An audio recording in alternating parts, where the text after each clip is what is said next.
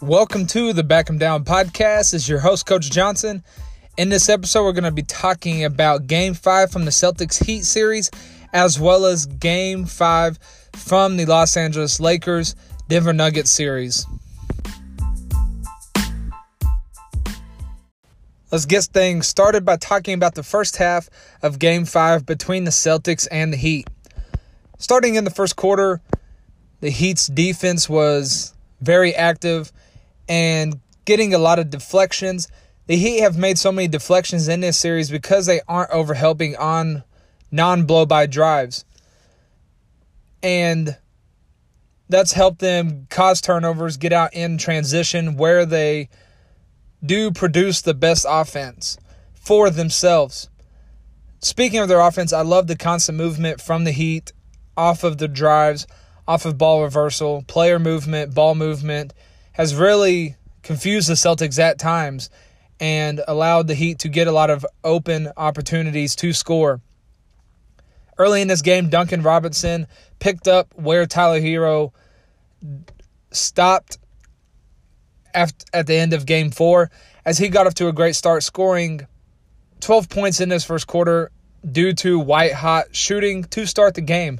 The Celtics were a crisp 1 for 9 to start the game, including 1 for 8 from 3. Too many jump shots to start this one, as they should have put more focus and pressure on the rim to see the ball go through the net and build confidence and build a rhythm and generate more open looks from the perimeter instead of just forcing the issue. One of the more interesting things that continued to be a focal point for the Celtics in this game was the rotation, as the Celtics went to their best 5 lineup of Walker, Smart, Brown, Tatum, and Hayward early in this game, but they weren't able to make up a whole lot of ground as the Heat led 26-18 after 1. Moving into the second quarter, it kind of just seemed like Gordon Hayward was not there in this game. It was just kind of a body out there on the floor, not making much of an impact. I was wanting to see the Celtics put Enes Kanter into the game to try to generate some easy baskets and help their offense stay afloat. They just needed to throw it into Kanter in the post for a few trips and see if he could get going on the offensive side of the ball. Miami was really able to gain an early advantage on the offensive glass to help them build a lead. 5 offensive rebounds for Miami already halfway through the second quarter. That's a very big problem that continues to come about for Boston. Jaylen Brown was doing a great job of keeping the Celtics in this game, as well as Enes Kanter. One thing I love about Duncan Robinson is how he comes off of every cut squared up to the basket. He has no wasted movement, which is why his release is so fast. You lose sight of Robinson for a split second, and he'll make you pay. The Heat led 58-51 going into halftime. Enes Kanter kept Boston in the game in the first half, even though they got outplayed on both ends, but they were right in this game. The Celtics were just needing to find a way to get some dribble drive and open up the drive and kick game, but Miami's defense had looked really good and they were active on offense. Now let's talk about the second half. The Celtics were able to get into the bonus early in the third quarter, but Boston in previous games had done nothing to take advantage of this situation. It really became very difficult for Miami to even complete a pass in this quarter as the Celtics' defense intensity completely turned this game around. Boston's pressure on dribblers and passers had been really good in this third quarter. When Boston won Game 3, it was because of great ball pressure on the Miami ball handlers and passers. Nothing was easy, and they were able to cause a lot of deflections and turnovers and picked up points in transition. The same approach really helped them in this third quarter of Game 5. The only thing Boston is doing is pushing the ball up on every play so they don't have to play against a set defense from Miami, which is where they thrived most of this third quarter. Everything Boston was doing offensively in this third quarter was happening quickly and with purpose. They were going into the right actions, and generating a lot of good looks on every trip, as the Celtics used this quarter to build a 9-point lead after being down by 7 at half, so a 16-point swing in this third quarter. It was a superstar quarter from Jason Tatum that scored 16 points by himself in this third quarter, as well as Boston was able to find the soft spots in Miami's zone. Moving into a big fourth quarter where either Boston was going to extend the series or Miami was going to close them out. Tyler Hero made some big shots early in this quarter, and some of them were those nonsense shots that he has in his bag. And it's not a bad thing or a criticism, but just a sign of a natural score. The Heat were not going away. Boston was going to have to play all the way to the end. 13 rebounds for Daniel Theis in this game. He was excellent, especially in the second half.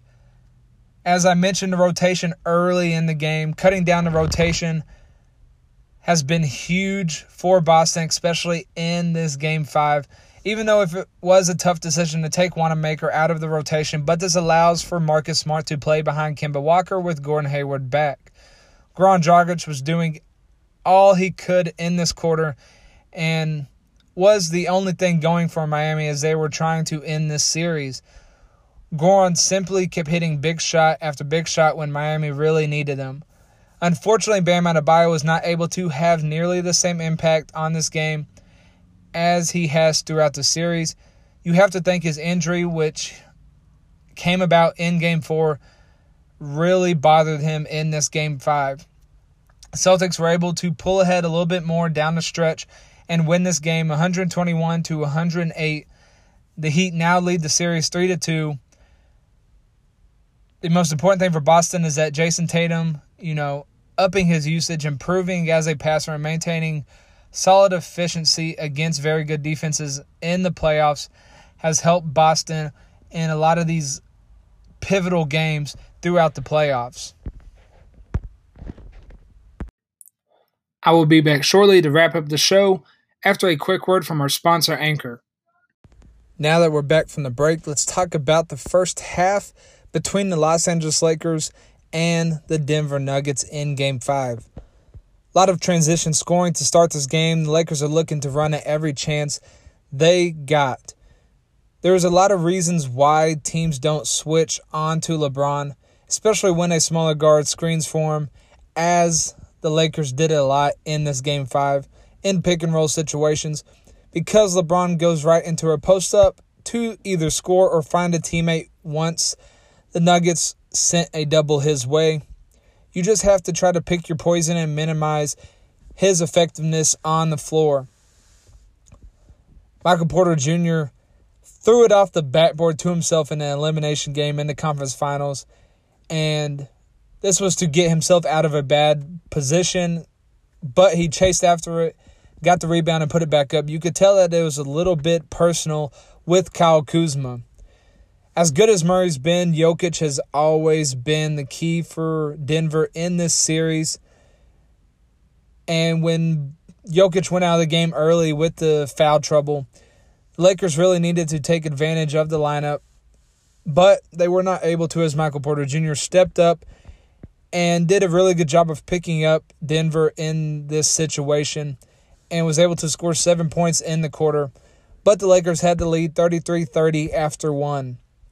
Moving into the second quarter for Denver, it felt like this game was going to be trying to find a way to make the Lakers pay for taking away Jokic and Jamal Murray. And they were going to have to get creative on offense. It was a smart decision by the Lakers to start trapping Murray in this elimination game. They kept it in their back pocket and deployed it when it was needed the most. And it seemed like the Nuggets were never really prepared for it. It's a shame the Nuggets were not allowing Jamal Murray to isolate on Alex Caruso. Instead, they were bringing a screener to invite the double team and trap him on those ball screens.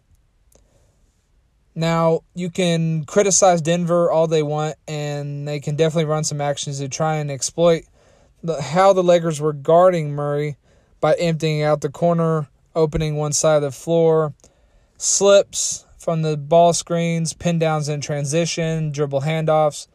There's many counters that they could have thrown out there. But they did a little bit at times, but the Lakers defense was really good throughout the game at taking away the spots and actions that were most efficient for the Nuggets, especially with Jamal Murray involved. One of the biggest plays of the quarter came from Alex Caruso as he drew a charge on Jokic, which led to his third foul and sent him to the bench. The Lakers were able to take the lead into half 61-51 behind LeBron's relentless attack on the rim on his way to 16 points.